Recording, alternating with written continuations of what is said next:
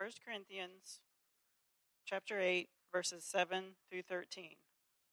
However, not all possess this knowledge, but some, through former association with idols, eat food as really offered to an idol, and their conscience, being weak, is defiled. Food will not commend us to God. We are no worse off if we do not eat, and no better off if we do. But take care that this right of yours does not somehow become a stumbling block to the weak. For if anyone sees you who have knowledge eating in an idol's temple, will he not be encouraged if his conscience is weak to eat food offered to idols? And so by your knowledge this weak person is destroyed, the brother for whom Christ died. Thus, sinning against your brothers and wounding their conscience when it is weak, you sin against Christ. Therefore, if food makes my brother stumble, I will never eat meat, lest I make my brother stumble.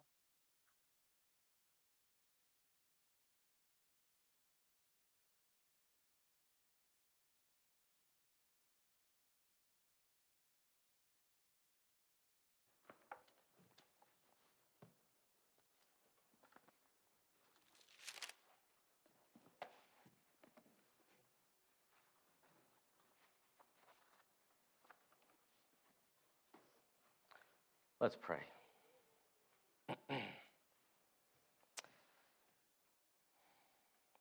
Gracious Heavenly Father,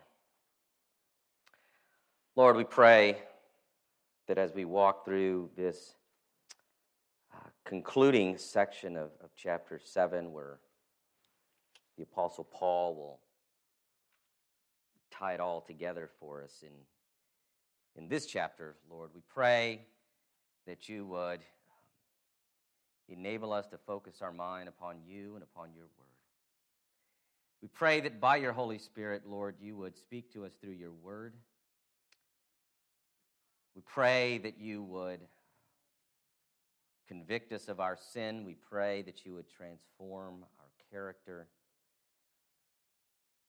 Father, we pray that you would enable us to rightly understand your word, to receive it as your word.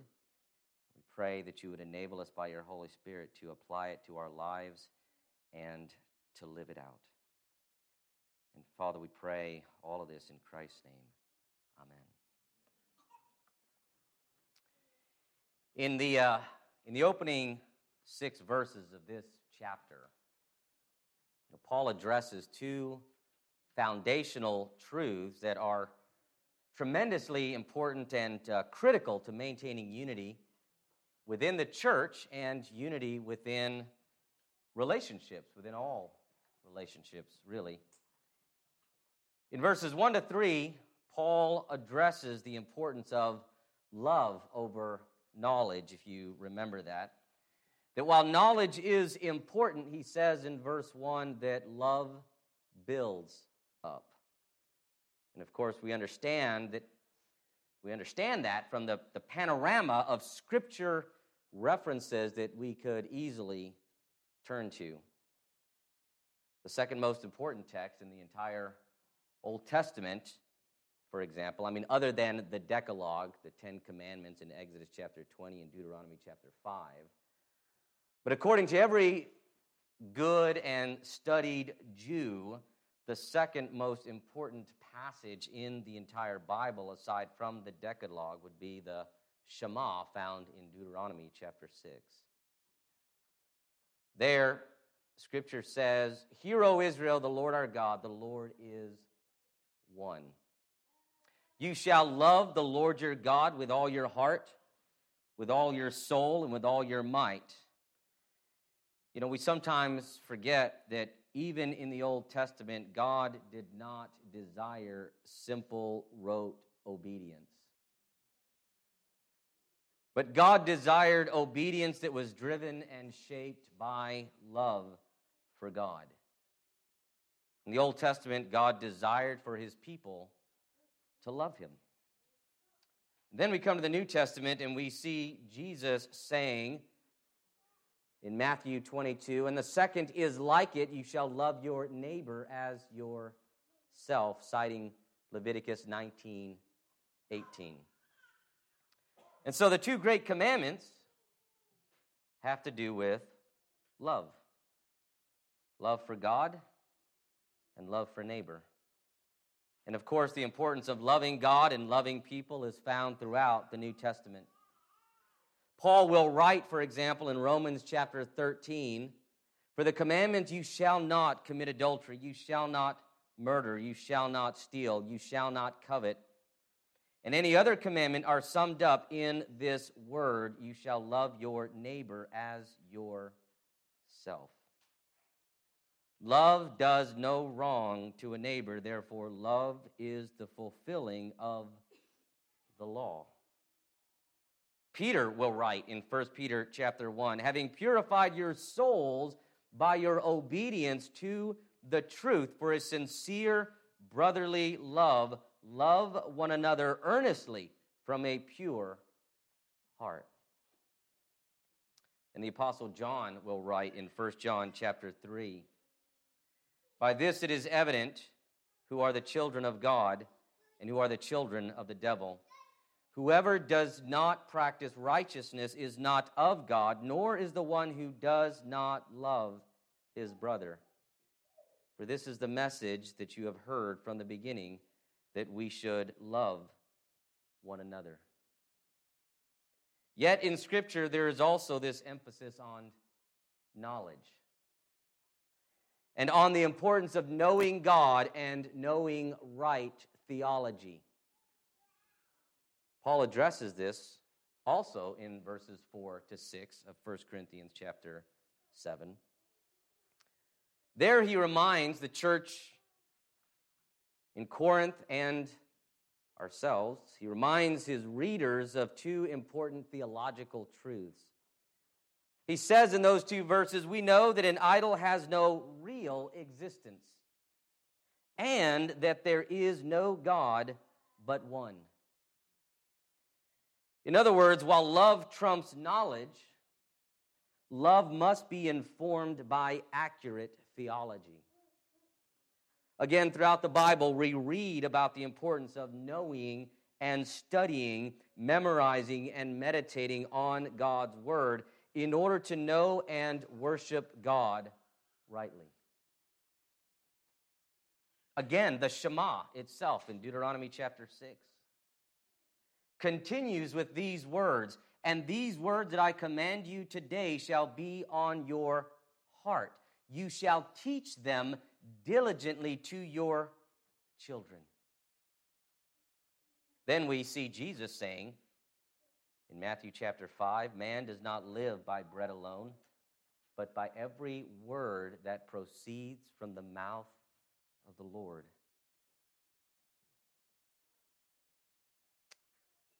We need to know God's word. We need to know God rightly. We need to know accurate theology. We see Paul, for example, praying for the church in Colossae in Colossians 1:9. He prays for them that you may be filled with the knowledge of his will in all spiritual wisdom and understanding, so as to walk in a manner worthy of the Lord, fully pleasing to him, bearing fruit in every good work and increasing in the knowledge of God. But knowledge without love, as Paul says in verse 1, knowledge puffs up. Knowledge without love makes one arrogant. Thus, love and knowledge are like the chemicals sodium and chlorine. The chemical sodium by itself is extremely volatile, especially when it comes in contact with water. It produces extreme heat and actually explodes. There's some interesting, fascinating YouTube videos that some of you parents might want to let your kids watch today after church of people throwing pure balls of sodium into water. And the reaction is quite astounding. The chemical chlorine produces a deadly gas that when it comes in contact with your eyes or is inhaled into your lungs can actually burn the lining of your eyes and the lining of your lungs. It can cause death. For that reason, it was used in chemical warfare during World War I. But when sodium and chlorine are brought together, they produce common table salt. One of the most important minerals on the face of the planet. We use it to preserve our meats. In history, historically, it's been used to preserve meat. We use it to flavor our food. So also, love and knowledge, when separate, are dangerous and can be damaging to ourselves and to those around us. But when love and knowledge come together in a perfect balance, they are a tremendous blessing in bringing about unity, blessing, and joy. This is what Paul is now going to do in these verses, these remaining verses of our chapter in verses 7 to 13. Paul is going to help them understand, and us, how love and knowledge should work together. How love and knowledge should work together to bring about and maintain unity within the church, unity within relationships. Because love without knowledge or knowledge without love is like sodium without chlorine or chlorine without sodium. They are dangerous and harmful. Thus, Paul is going to lay out for the church in Corinth a four-part argument. Three premises he will lay out, three premises, and then he will draw one conclusion from those three premises found at the end of the section. And so here is premise number one. There are some who struggle with eating food sacrificed to idols. In other words, he's just stating a fact. He wants to just lay this out as a premise for them to remind them of this truth. There are some who struggle with eating food sacrificed to idols. Verse 7. However, not all possess this knowledge, but some through former association with idols eat food as really offered to an idol, and their conscience being weak is defiled. In other words, there are some Christians in Corinth who still struggle with the idea that there is only one God. These are Christians who still struggle with that idea. And while that may seem difficult for us to wrap our mind around, because we in 21st century modern America can think to ourselves, but isn't that basic Christianity? I mean, that there's one God. I mean, isn't that Christianity 101? But you have to realize that when a certain idea, a certain truth, at least in their mind, has been ingrained into your entire life, this is something they've been taught their entire lives, that there are many gods. This is something their family for generations have been brought up to believe and to understand.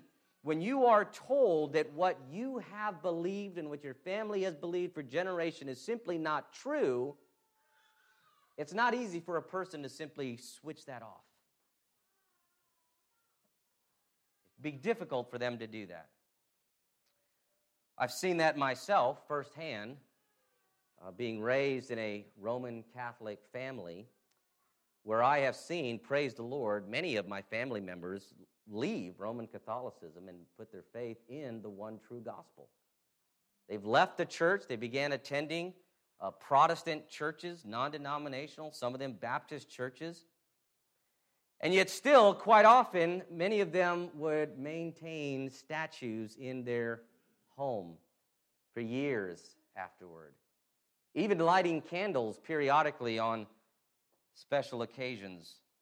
Now, while they clearly understood that intellectually these statues cannot hear their prayers, that they should not pray to them, they don't pray to them, they cannot answer their prayers. They understand that they pray directly to God the Father. While they understand that intellectually, when asked, why don't you get rid of them? The response would often be, and do what with them? Well, just get rid of them. I mean, just throw them in the trash. You know God can hear you, right? Well, they understood these statues are just clay. That they cannot hear their prayers. The idea of treating them just like a piece of clay, breaking them up with a hammer and throwing them into the trash can was just beyond what their conscience could bear. Just can't do it. You just can't do that to a statue of the Virgin Mary. You just can't do it. Thus, there are some believers in Corinth who, as Paul says, through former association with idols, eat food as really offered to an idol. While intellectually they understand and have been taught that there is only one God, because of their past, when they see people eating food in an idol's temple, for example, as he says in verse 10, or when they see a Christian eating food that has been sacrificed to an idol, or when they are handed food that has been sacrificed to an idol, their conscience is greatly bothered. They struggle with it. As one commentator, I think, aptly put it, quote, idols are all too real for them, and eating idol food reintroduces them to the world of idolatry. There is a temptation for these believers to slip back into that idolatrous world. And so when they eat food that has been offered to idols, they violate their conscience, which is not good. It is not good that they violate their conscience. This is why Luther stated before the Diet of Worms, quote, it is neither safe nor sane to go against conscience or the Word of God, close quote. He was right. Whether your conscience can be supported by Scripture or not, it is never wise, nor is it safe to do anything that violates your conscience. So it's important to understand that when Paul refers to these believers as weak, understand that is not derogatory. It is not condescending. It is not a measure of their spiritual maturity either. Paul is simply saying that their minds have not been fully transformed by the Word of God. Sanctification is a process. And they still struggle with this practice of eating food that has been offered to idols. Premise number 2. Food itself is morally neutral. Food in and of itself is morally neutral. Verse 8, Paul says, food will not commend us to God. We are no worse off if we do not eat, and no better off if we do eat. So here's a second fact that Paul reminds them of. Food is simply food. It's just food, whether it's been sacrificed to idols or not. Here, Paul is siding with the knowers, and we'll call them knowers. Oftentimes when people talk about this passage, they'll refer to the strong and the weak, but Paul doesn't use those terms. He doesn't talk about the strong. You don't see that in the text. He does mention those who are weak. So we're going to refer to this other group as the knowers. These are people within the church who know that eating food that has been offered to idols is nothing. It really isn't. It won't affect you in any way. Paul wants them to understand that those who refrain from eating food that has been sacrificed to idols, that does not make them more holy or bring them closer to God. He also wants them to understand that those who do eat food that has been sacrificed to idols, that does not make them more holy. It does not make them more spiritually mature and does not bring them closer to God. This is often where legalism can creep in. As a modern example, oftentimes we have those in the church who don't own a television. They don't watch TV. They don't ever watch movies. They don't ever go to the theaters.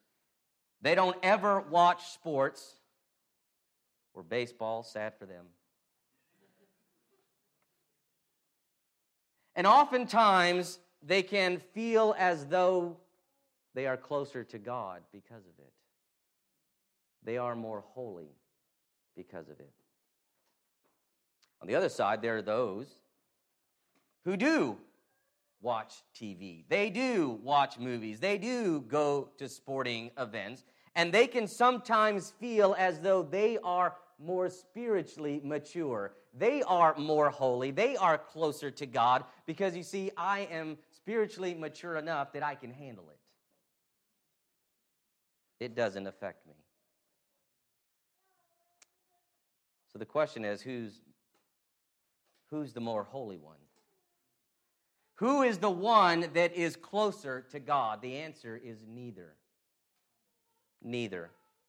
You see, the reason is that because of what Christ has done for the believer, because of his perfect life of obedience, by faith, believers are imputed with the righteousness of Christ, thereby making them perfectly righteous before God.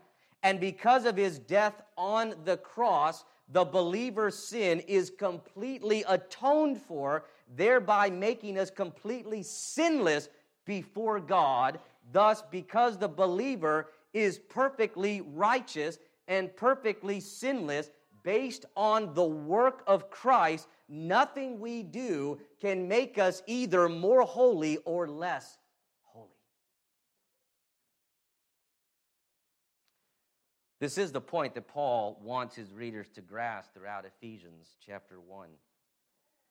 That because believers are in union with Christ by faith through the power of the Holy Spirit, because we are in union with Christ, who is himself perfectly righteous, then believers are also perfectly righteous. Who, because Christ in and of himself is perfectly sinless, believers who are in union with Christ are also perfectly sinless.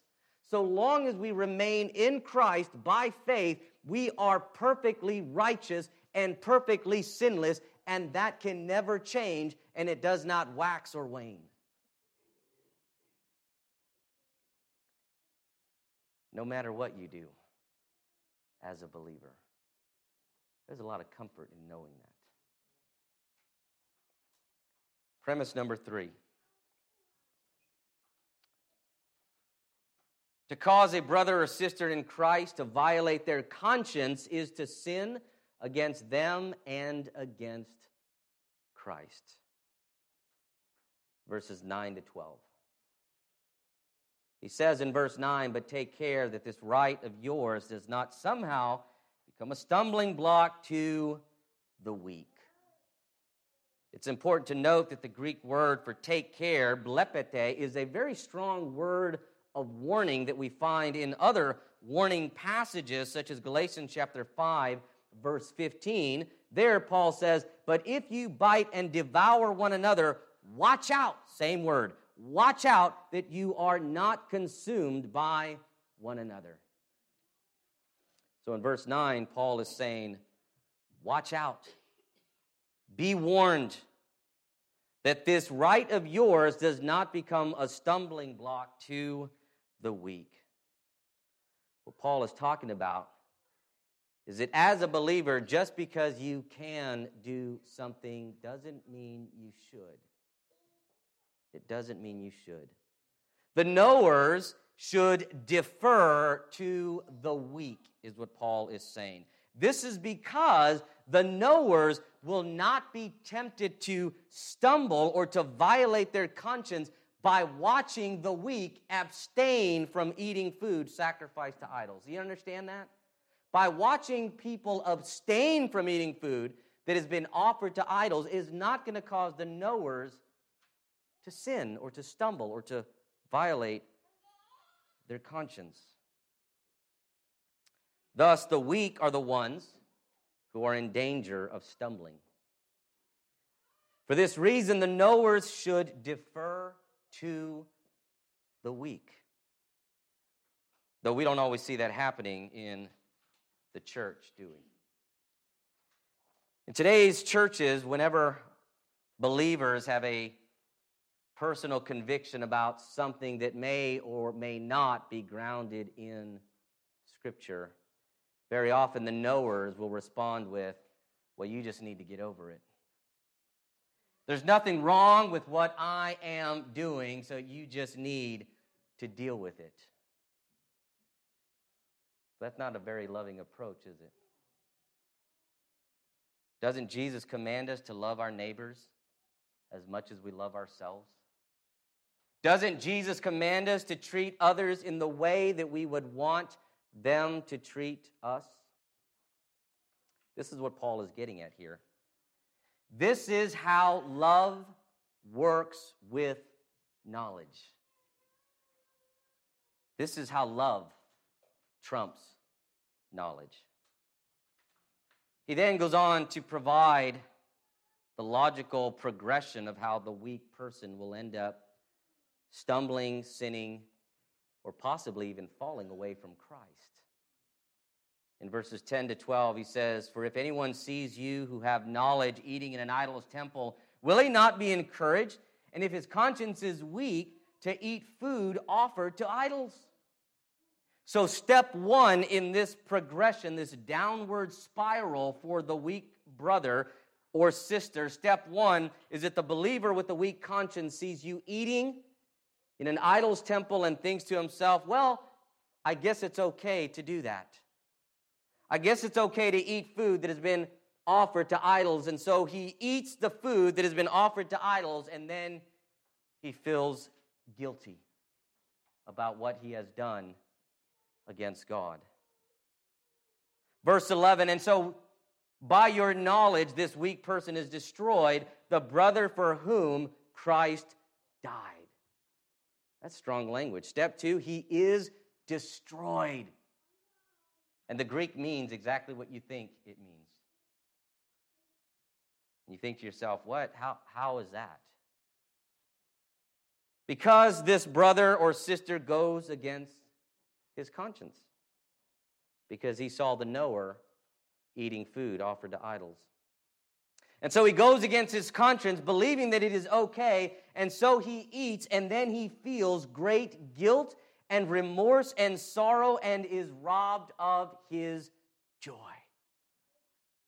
He may even begin avoiding church, believing that he has committed a grievous sin against God, and may even begin to doubt his own salvation. You think, well, all of that just from eating food that has been offered to idols? But you need to understand that in first century Greece, eating food that had been offered to idols was considered an act of worship to a foreign god. Thus, Paul's concern is that by eating food that has been offered to idols, you may end up destroying your brother or sister in Christ, because when they do that, they may be convicted of their conscience that they have denied the faith. They have worshiped a foreign god. Step 3 in this downward progression, verse 12, Paul says, "Thus sinning against your brothers and wounding their conscience when it is weak, you sin against Christ." By destroying your brother, you end up sinning against him or her, but you also end up sinning against Christ himself. You see, here's what needs to be understood, Is it the example that we set for other people in how we live? This is what Paul is trying to communicate to them. The example that we set to other people in how we live and in the things that we do is a form of teaching, right? We learn in two different ways. We learn through direct teaching, or we can learn by observation, by following people's examples. The knowers who would eat food that has been offered to idols in front of the weak are essentially saying to them, maybe not with their words, but they are saying to them by their actions, this is okay. Ignore your conscience. Then, when the weak person ignores his conscience, he ends up being destroyed. Or at least his joy is destroyed because he is now racked with guilt. And the person who led them down the wrong path, Paul wants them to understand, is responsible for their destruction. God will hold them accountable for their destruction. I think there's a practical outworking of the point that Paul is making. There's a reason, I believe, that James 3:1 says, "Let there not be many teachers among you, knowing that you will be held to a stricter judgment." It's interesting the wording that James uses. In other words, James says that in the church there should be few people who teach the Bible. Not many, few who teach the Bible, knowing that they will be held to a stricter judgment. Yet, in many of today's churches, we allow almost anyone who wants to teach the Bible to teach it. We encourage it, if that's what they want to do. Recently, I watched a video that somebody sent to me, I think it was on YouTube, of a 6-year-old preaching an entire sermon to a congregation. And it was an actual church service. He was wearing a suit. Frightening. We laugh, but it's frightening. Because what we so often forget is that when a person teaches the Bible to someone else, you become responsible for what happens to that person. The problem is that so often in many churches, not every church, but in many churches, we tend to treat the Bible like a water gun. You know, this is going to be fun. I'm going to squirt you and I'm going to wash you with the Word of God. This is going to be fun. But the reality is, the Bible is not a water gun, but the Bible is a loaded .45 caliber handgun. And if you are not careful with handling it, you can cause serious damage to other people, or you could even kill them. This is why, for example, I spend 1 to 2 full days preparing for a 40-minute message, reading copious amounts of commentaries. This is one of the reasons, this is the main reason, honestly, I chose to go to seminary, which is a ridiculously expensive thing to do. It is a graduate-level private school, ridiculously expensive, and unnecessary. There's no law that says you have to go to seminary to pastor a church. Anybody can start a church. Anybody can pastor a church. I actually had people tell me, why are you going through all of this work? Spending all of this money trying to get there. You don't have to go to seminary to pastor a church. I understood that. But my desire is that I wanted to sit under trained theologians. And I wanted to be as equipped as I possibly could to handle the Word of God rightly. I wanted to be trained by theologians on how to handle the original languages and how to do proper exegesis. Because teaching the Bible in any setting should never be taken lightly. But now the conclusion. Now the conclusion to Paul's point. 3 premises and 1 conclusion. So he lists 3 premises. And it all comes down to this, verse 13. Therefore, Paul says, so you hear the conclusion, right? I've made these points, therefore, this is what it all comes down to.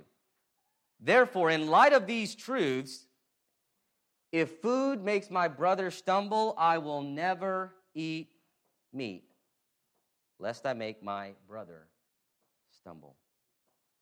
Now, obviously, Paul is using a bit of hyperbole here to make a point, because I don't believe Paul is saying, if eating meat that's been offered to idols is going to make my brother stumble, then no matter where I go, anywhere in the world, I'm just going to live as a vegetarian. Surely Paul would have continued to celebrate the Passover and eat the lamb.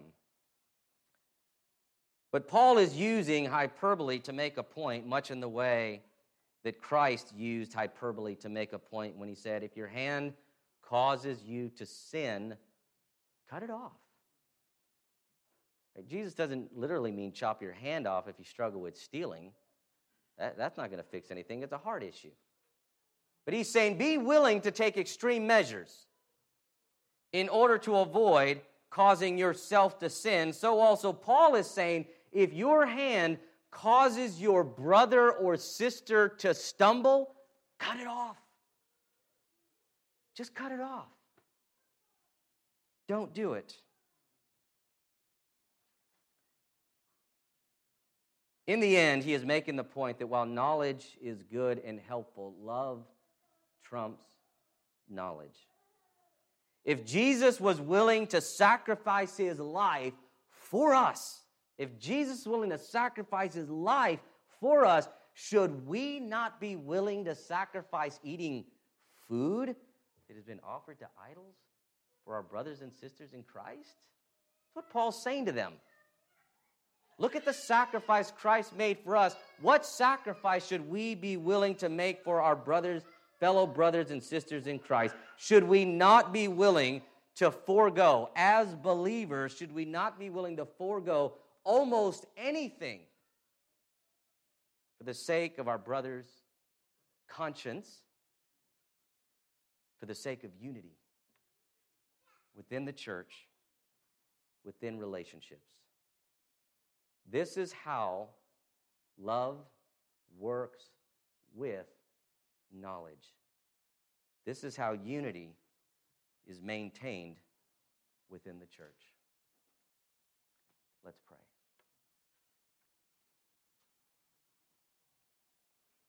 Gracious Heavenly Father, Lord, we pray that you would help us to take the words of Scripture to heart. That we would not simply be driven by knowledge and run roughshod over everybody, beating people down theologically and intellectually, crushing their arguments. But Father, we also pray that we would not simply be driven by love. That it doesn't matter what people believe. It doesn't matter what they do. It doesn't matter how they behave.